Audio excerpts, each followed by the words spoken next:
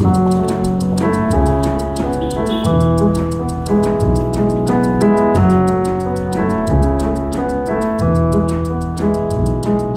everyone, and welcome to Everyday Sublime. This is Josh Summers, your host, and I'm very happy to have you here. I'm in the middle of preparing for a 4-day intensive this coming weekend, so I'm going to try to keep this intro short and sweet. The episode you're about to listen to is a recent Dharma talk I gave, and the theme is on Vipassana meditation. It's part of a series of talks I've been giving this fall on Vipassana practice, which means to see clearly. Vipassana is the practice of, as Joseph Goldstein said to me once, paying attention to what's occurring in the moment without grasping. And one of the attributes or characteristics of experience that is very much highlighted and emphasized in Vipassana meditation is the universality of the characteristic of change, or what the Buddha referred to as anicca, or impermanence. So the meditator in practicing Vipassana starts to see with greater and greater detail the way in which all conditioned experiences, all sounds, sights, thoughts, smells, tastes, touches, I think that's all of them, all 6, all of these are impermanent. And in different ways, and I would say even in idiosyncratic ways, when people encounter the truth of this impermanence, not just an idea of it, but as a direct, immediate knowledge within your gut or bones, at that level, often there's some flavor of fear that comes up. In the Burmese model of practice that I did some time in, they referred to this as literally knowledge of fear. So I'm just mentioning this because there's phases of practice that aren't so easy, and encountering, as Bhikkhu Bodhi eloquently put it in one of his books, he says we start to see, or we really confront, the insecurity perpetually gaping underfoot. The insecurity perpetually gaping underfoot.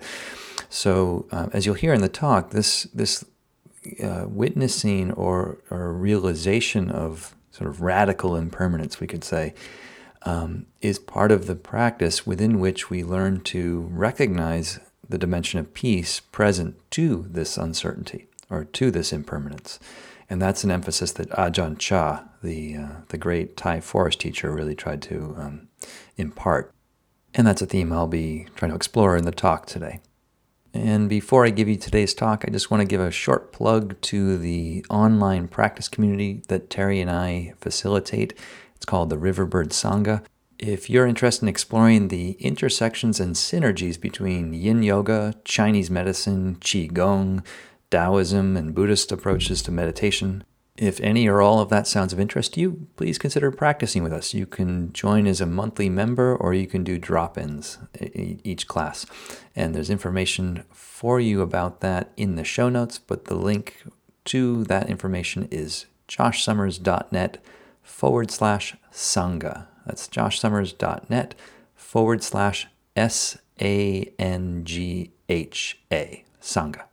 Okay, and now without further ado, I bring you today's talk, Peace Within Uncertainty.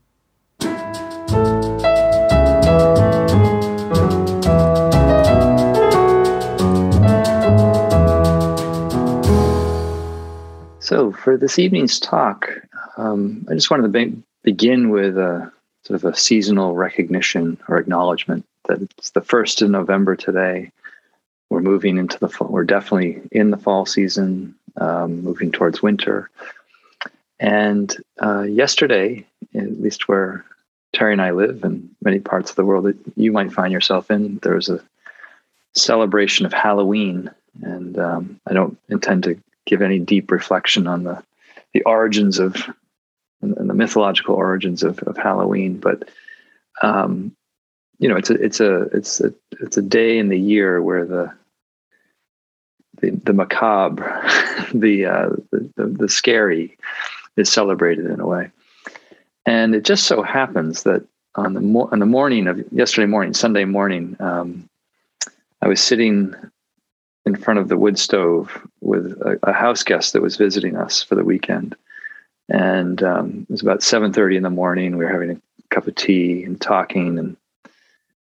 And while we were engaged with each other, talking about whatever we were talking about, I noticed out of my peripheral vision that the windows that face onto our small porch, in those windows, I saw one of our white kind of, I think it's plastic or rubbery, like Adirondack chairs, just a white chair, was moving seemingly by itself along the porch. And I went by once and I thought, that's probably Terry out there doing something. But then the second time I went the other way, and there was no Terry pushing it. It occurred to me that something unusual might be underfoot, something supernatural may be underfoot. And what some of you may remember, I haven't talked about this in a while, but the town that Terry and I live in is the hometown of Stephen King, Durham, Maine.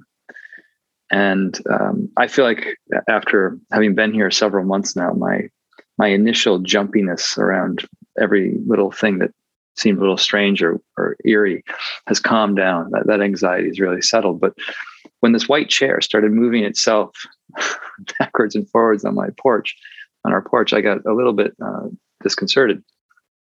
And I, of course, initially I thought it's got to be the wind. It has to be the wind. I mean, it's windy out. So I look a little bit further out the window, and the trees in the distance, they weren't really blowing that much. And I looked out the other side of the house, and the trees on that side weren't really blowing that much. There isn't that much wind. Well, what's moving this thing? And of course, it was the wind, as far as I know. But given how much phenomena like that can stir up the most kind of superstitious fears in the most pragmatically rational person, I thought, how am I going to turn this experience of this chair being blown around on my porch and being fearful that it's a sign that a demonic possession of our house is taking over? How can I turn this into a Dharma talk? What's the link between this experience and the Dharma? And I have a few reflections about that for this evening's talk. And one way of looking at it is, what does this have to do with specifically the style of meditation that Terry and I have been sharing this fall, called Vipassana, which, if you're just joining, Vipassana is a simple style of Buddhist meditation which endeavors to develop a capacity to be in the moment, or be in the present moment, and within the present moment to observe real-time events as they occur. So sometimes it's just reduced to the capacity to see sounds as sounds, sensations as sensations, thoughts as thoughts, feelings as feelings, sights as sights. It's just that simple, just to see things in real time as they occur. And if you hang around a Vipassana community, or like a meditation center where they emphasize Vipassana, and it's spelled Vipassana. So it's someone asked me how to spell it, and I know I can have a penchant to mumble, so I can something like Vipassana. It's Vipassana. that's the name of it. But if you hang around in Vipassana circles, one of the stated objectives is that while engaged in this moment-to-moment process of seeing real-time events, the meditator starts to see one of the meta characteristics. So one of the broad characteristics or marks of existence that all these experiences share. And the first meta characteristic is often identified as impermanence, the truth of impermanence, the changiness of all events, all occurrences, all experience. And at least in the Buddhist world, that is held as a very profound insight. But to maybe our modern ears, we can hear the emphasis of importance of seeing the impermanence of things, and to sort of take an intellectual stance and say, oh, that everything that is, everything that arises will cease, everything that's born will die, everything that comes into existence comes out of existence. Intellectually, cognitively, that's not going to win you many points in kind of the tally of intellectual rigor, or the intellectual impressiveness. To say everything arises that ceases isn't very, very deep. And yet, in the heart of Buddhism, at least early Buddhism, this is a profound insight to be realized, which means it's not something just to be intellectually grokked or intellectually understood. It's not something to sort of to agree with, like a doctrine. Oh yeah, everything's impermanent, therefore I'm cool. I get it now. I get the joke. Everything's impermanent, nothing to hold on to. It's all good. It's not that. It's that it's really to let your entire being, sometimes I try to sense your whole being really begins to align around the implications of that statement, or the implications of that truth. And that's where the practice comes in, to both see the relentlessness of this truth, or as I know I've quoted this man before, but one of my teachers, this teacher named Munindra, would say, everything is just empty phenomena rolling on. When you start to see the comprehensiveness of impermanence, whether it's a sight, a sound, a thought, a feeling, a memory, an image, all of these experiences reveal their changing nature with time. And I on one level, and I want to share transparently from my own development, I think, or my own journey through this practice, is that when I first heard this teaching, at first I felt like, oh, it's such a relief that somebody somewhere is saying this. What a relief. Sort of like if you've ever had a conflict with somebody, or been in a dynamic with a group of people where there's some misunderstandings going on and things aren't getting clearly stated or named. And then somebody's brave enough to finally name it and say, you know what, the issue here is this. And it may not become as welcome news, but there's kind of a sober comfort in naming the truth of something. Oh, thank that person. I really appreciate the fact that person said it like that, because it's what I couldn't quite say, but it's lands in the truth of my experience. And there's just a relief that now the truth is being named, like the elephant in the living room is being recognized for the elephant that it is. And so initially, a teaching like this, that everything's impermanent, could feel kind of comforting or sobering, in the sense that it's naming something that a lot of our society tends to deny, whether it's denial of the changiness of the body as we age, or the inevitability of death, or just the generalized cultural strategy for the good life that I know I signed on to, and many of you probably found yourself in, where the good life is on some level defined by what you can achieve, collect, amass, and do. It's all related to experience. Like the good life is defined by the kinds of optimal experiences you can gather for yourself. Even if they're not material experiences, there's still a sense of pursuing sounds, pleasant tastes, pleasant touches, pleasant thoughts, as being kind of the ultimate in a way. And when we start to when somebody or a system or a meditation process names the elusiveness of those aims, and they're elusive because they're changing. So in names that, there can be, as I've been trying to describe, a real sense of relief. Like, oh, somebody else gets it. Somebody else can see this too. I'm not the only one. And from that recognition, that's what I was about to get to with my own sense of my own development, is that I, for a while, and for many years, hid out in a kind of a spiritual, behind a spiritual shield of that statement. Oh, everything's impermanent. I know. I'm not duped anymore by reality. Everything's impermanent. I can hide behind that, and I feel kind of safe and secure behind this intellectual position, this philosophical position.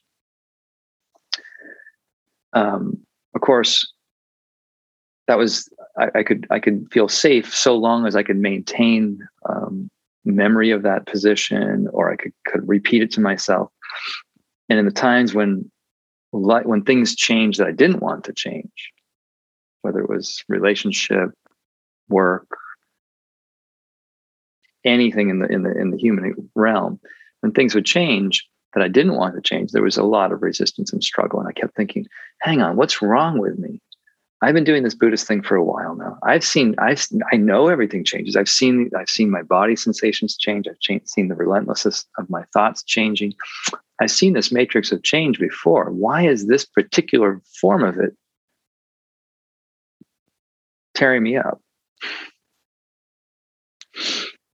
And I think a clue came to me many years back. I was listening to a talk with Ajahn Amaro, the British Thai forest monastic, who's the head of a monastery in England now. And he had studied with Ajahn Chah, the great Thai teacher of the last century. And he said, so I'm taking his word, but he shared that Ajahn Chah didn't teach observing impermanence, which he sort of defined as the cognitive perception of change. Ajahn Chah didn't emphasize that. He didn't say, watch everything changing, notice the rising and passing away of things. What he actually emphasized was tuning into the feeling in the heart upon encountering the change.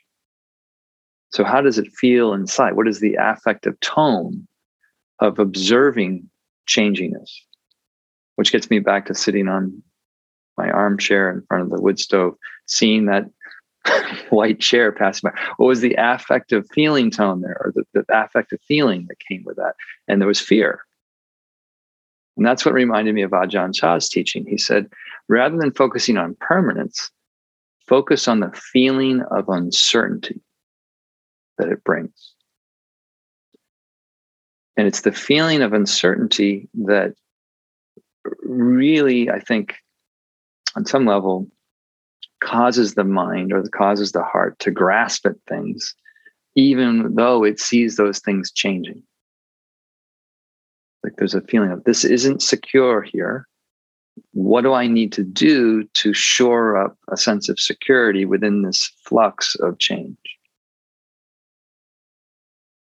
And I think if we pause and reflect for a moment, I'm not, again, claiming any deep insight by saying this, but I know for a fact, and I can say this with utter certainty, that we've all experienced tremendous amounts of uncertainty in the last year and over a year and a half, almost coming into 2 years.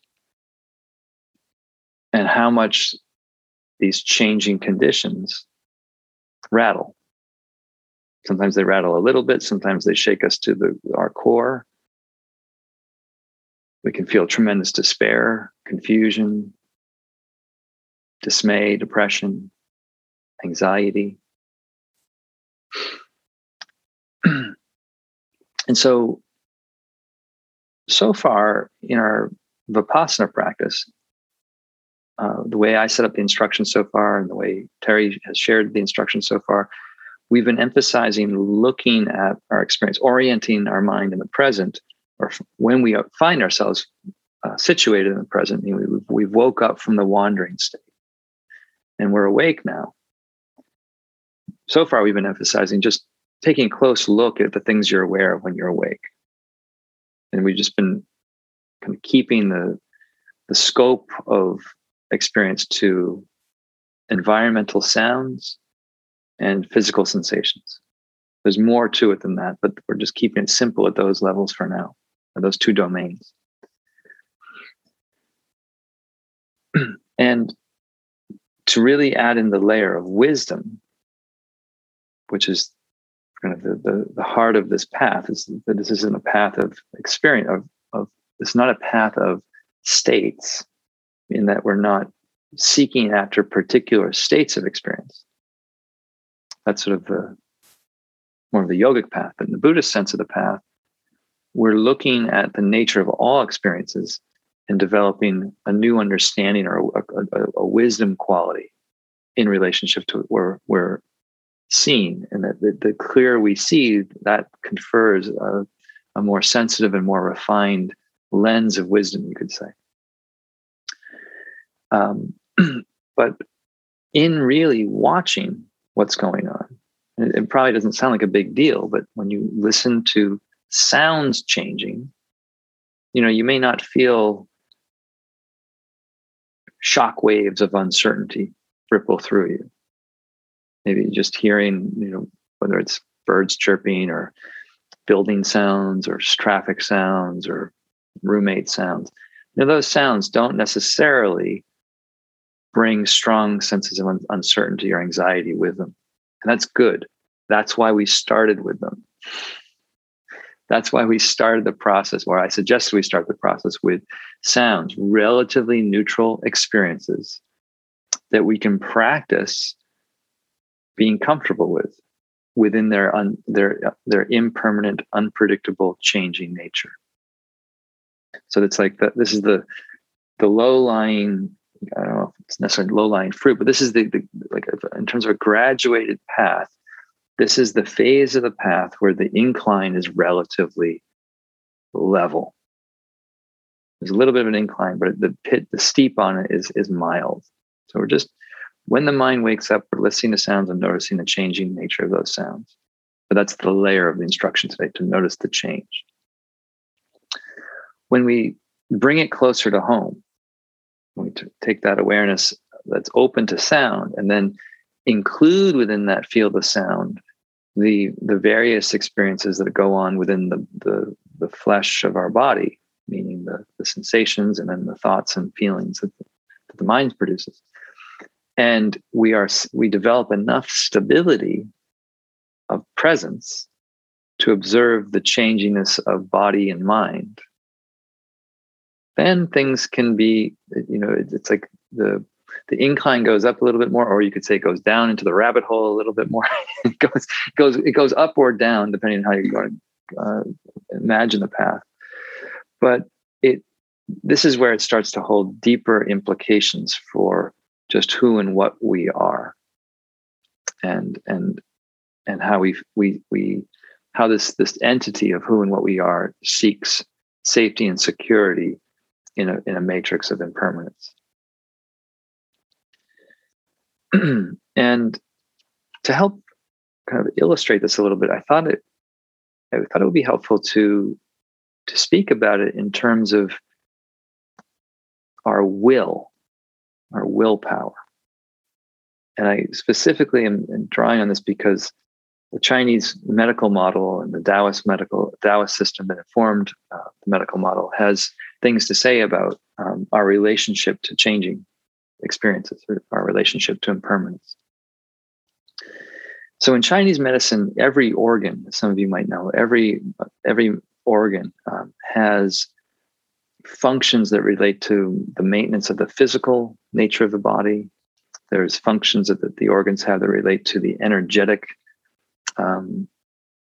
health of our body in terms of producing, storing, and circulating vital substances and vital energies like qi and blood.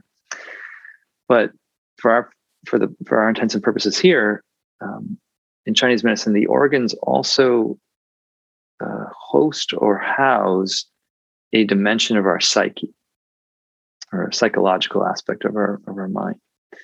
And the kidneys in Chinese medicine store what's called the will.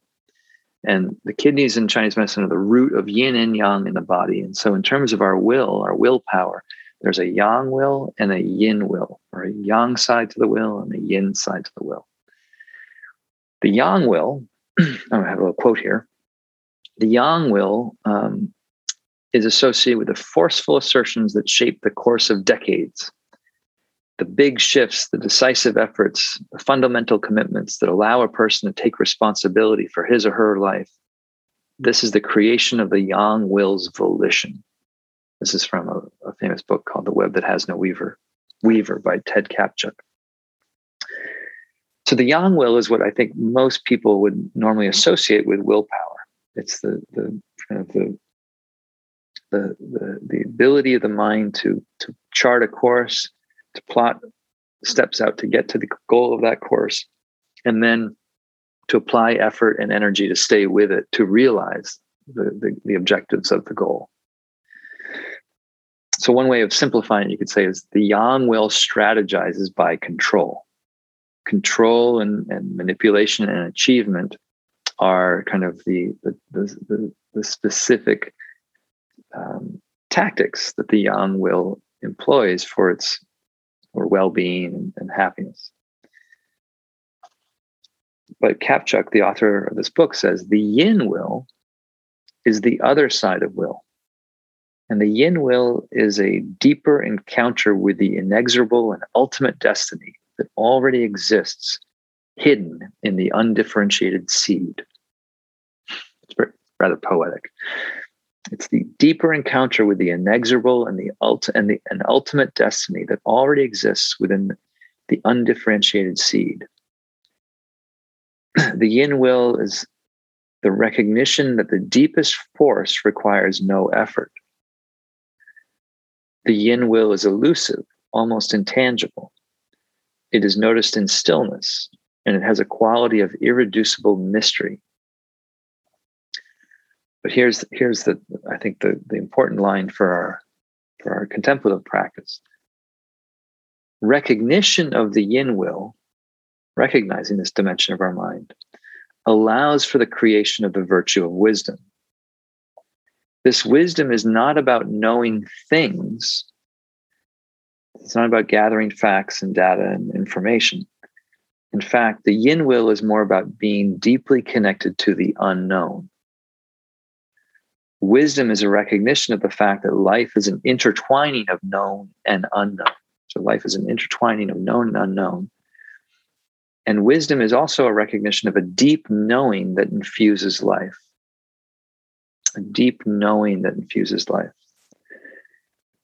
So the yin will, in contrast to the yang will, where the yang will tries to control and achieve and gain, the yin will is much more about opening to, you could say, the truth of uncertainty, the truth of not knowing what's going to happen, the truth of being insecure. And within that, like literally opening to that dimension of not knowing, being uncertain, actually within that, of not trying to impose anything on experience anymore, not trying to change experience, not trying to achieve something outside of what's here right now. Like not trying to achieve something in another moment. But when we develop the capacity, and this is the way the Chinese kind of refer to it in this model, when the yin will is nurtured, this receptivity within us to be available and awake to all that's occurring, we start to feel a deep knowing that infuses all of life. And so it's not a knowing of things, it's a presence that's alive and awake to the changingness of conditions, is one way of putting it. And I would say, I know this is sort of the Taoist view, that without this capacity to be awake and receptive and, in a sense, tranquil within the changingness of phenomena, the changingness of experience, the yang will try to make sure we're safe by going into double duty, trying harder and harder and harder. So without this ability to temper the yang will with a quality of yin peacefulness and receptivity to change, Without that, the yang will goes into overdrive, trying to, making twice as many lists and trying to get twice as much done during the day, and all of that. So to bring these together, I start the meditation journey with what I've been calling yin meditation, because of its emphasis on this relaxed receptivity to experience. Now, from that relaxed receptivity, which will include phases of wandering and waking up, drifting off into thought, and then coming to presence again. So within those basic cycles of the process, when we're present now, when the mind wakes up on its own, now we can rest within a sense of receptivity to the array of experiences that are occurring when we're awake, and to really see what's occurring in real time, and to let the uncertainty of our body, our mind, environment, to let the changiness and uncertain nature of our body, mind, environment affect us, to literally let it affect us, and to feel what it's like to know that thought that just went through your mind shot through like a shooting star, unbidden by you, known by you, but unbidden by you, arising and ceasing into the same pool of emptiness from which it arose. Same with the body, same with sounds. These things blink in and blink out, blink in, blink out on their own accord. In terms of tools, in terms of meditative tools, so far we've used a tool, which I call a yang tool, because you're doing something with it. There's something to do. But we've used a tool of labeling, recognizing what's occurring and giving it a name. And that, as I tried to say last week, is primarily a way to focus the attention on the occurrence, on the experience, whether it's a sound of like a footsteps or a car or a sensation in your body, to focus on the occurrence so that you can then see the changing nature of its presentation. And so when I was in this very strict Burmese model of practice, the Burmese teacher I had, he'd tell me, when you talk to me about your meditation, he'd say, first, tell me what you noticed. Tell me how you labeled it. So I might say, I heard a bird chirp. I labeled it as hearing.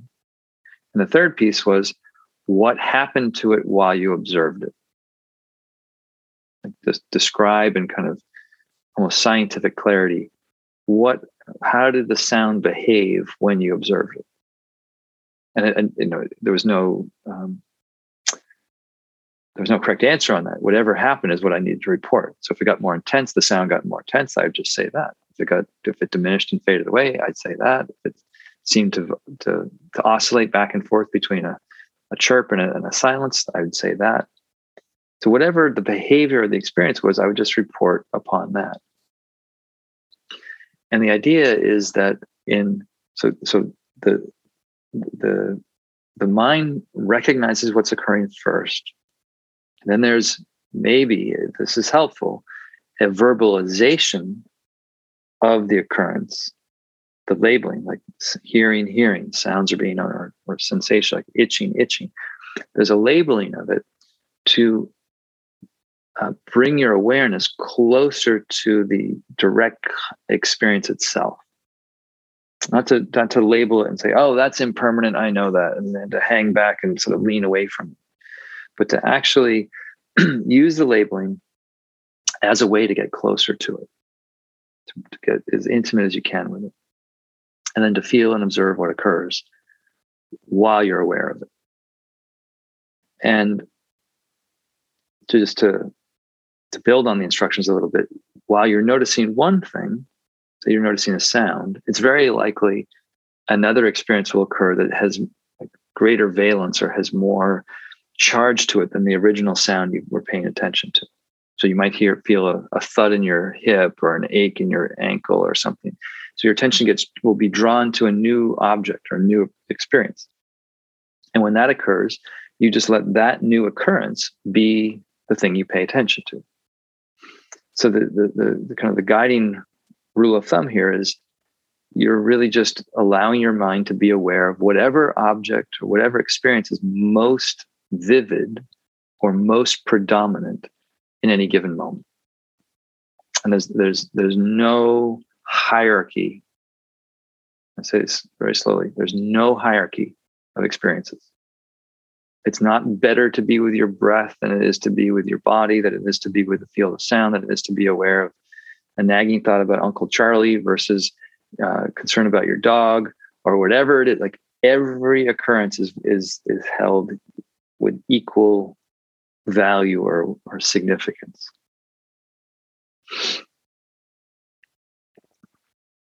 Now, right, and some of you have been talking about this both in discussions and over email. The labeling, I want to be very clear, may not be necessary. So, going back to this work with this Burmese teacher I had, at some point I said, I just can't label things fast enough to catch them all. There's too many things happening. I'm aware of the sound, and I'm aware of this little twitch in my leg, and then I'm feeling an itch in the back of my ear, and then I'm remembering something from childhood, and then I'm having a fear about something in the future, and then I'm hearing another sound. There's such rapidity of experiences going by that I couldn't verbalize and label them each. And his response was, you don't need to label them. You don't need to verbalize it. It's the knowing is sufficient. The knowing is what we're emphasizing. So knowing the changing presentation of experience. So that's all to say that in the phases of your practice tonight, when you're awake, you might find it helpful to use the tool of labeling to just connect you with the immediacy of what's occurring. But you might find that labeling tool is unnecessary and unhelpful. And that's where my encouragement would be to play with just being silently aware of what's unfolding. And both are fine. And I just ask you to sort of improvise a little bit with both of those approaches. Using a tool if it seems helpful, but if it starts to feel like it's intrusive or getting in the way or just feeling clunky, putting it down and letting your mind glide silently with what is unfolding. So that comes back to the metaphor of your mind being a stylus on a record player, just gliding along with experience silently, picking up what's there, but not altering it in any way. Of course, while doing this, if there's a range of experience that emerges that's intense or overwhelming, I just want to reiterate one more time the importance of playing your edge. So while being present to the changiness of whatever occurrences are going on, if things get too intense, you always have permission to come back to your perch, such as your hands on your lap or your breath or your body sitting or just sounds themselves. And you can invent your own perches too, but those are some basic suggestions for perches. But the thing that I want to close with is sort of a reflection that what I'm describing on some level can sound simple, can sound basic, can sound not so spiritual. But the guidelines here are a simple suggestion that when engaged with, bring everybody into a more intimate contact with the truth of change of their body and their mind and their environment and in the world, really. And so we call this a practice. This is a meditation practice. And what I would say is we're practicing peace with uncertainty. And we don't have to conjure up economic catastrophes or climate catastrophes or professional catastrophes, interpersonal catastrophes. We don't have to conjure these things up for practice to be effective. We're training ourselves with the immediate truth of change already on the cushion. And rather than trying to as I was describing, use the practice as kind of a defensive shield where we feel safe behind this fortress of, I'm going to meditate, nothing's going to bother me, and I'm just aware of impermanence. If we open up the arms and put the shield aside and let that immediate flux of impermanence impinge on our hearts, at some point, it may not happen in any particular order or in any particular sitting, but at some point, this really starts to, it's like a very simple seed that gets dropped in and starts to grow with this insight that it's not just an idea that we're impermanent, or that we're experiencing a flow of experience or a river of life. It's that we are that river. We are not separate from that river. Or as they say in Zen, there's a phrase that they say, I think the Zen teacher sticks a stick into the river and says, this is what everyone thinks they are. They're this thing that is in the flow of the river, somehow separate from it. But you're not a stick in the river. You are the very river itself in terms of changing, flowing experience. So a lot of people feel uncomfortable, and I'm going to come back to this in next week. Likely I'll get into mindfulness of thinking, vipassana with thoughts. But a lot of times people are troubled by the capricious, unpredictable, changing nature of their minds. It doesn't jibe well with a kind of a buttoned up, professionalized adult version of ourselves. We take ourselves to be like we're in control of everything. But that's a hugely important liberative insight when it's really allowed to affect the heart. When we start to see that, oh, this whole illusion of what I take myself to be is this cascading process. And again, to the mind, this sounds like dire news. To the yang will that seeks control, that seeks a strategy for happiness through control, this relentlessness of change feels like, it feels probably like a Sisyphean bad joke, that you're just pushing the rock up the hill only to watch it roll down and then to push it up again. But to the yin will, and this is what I see us cultivating this in both the yoga practices that Terry and I teach, energetically, specifically with the yin yoga, and now contemplatively with the meditation. We're really nurturing this dimension of our yin will to be at peace with uncertainty, to become so intimately in tune with the fact of uncertainty that this dimension of peacefulness within it becomes recognized. But that's kind of the paradox, that dimension of peace isn't recognized so long as the yang will thinks it can still strategize its way out. So the instructions, again, are to do less and less over time, to trend towards a sense of pure being, or just allowing or letting be. And then in releasing the demand on sounds, sensations, thoughts. As I was trying to say last week, an insight and recognition of a different dimension starts to open up when the river of flow is allowed to flow.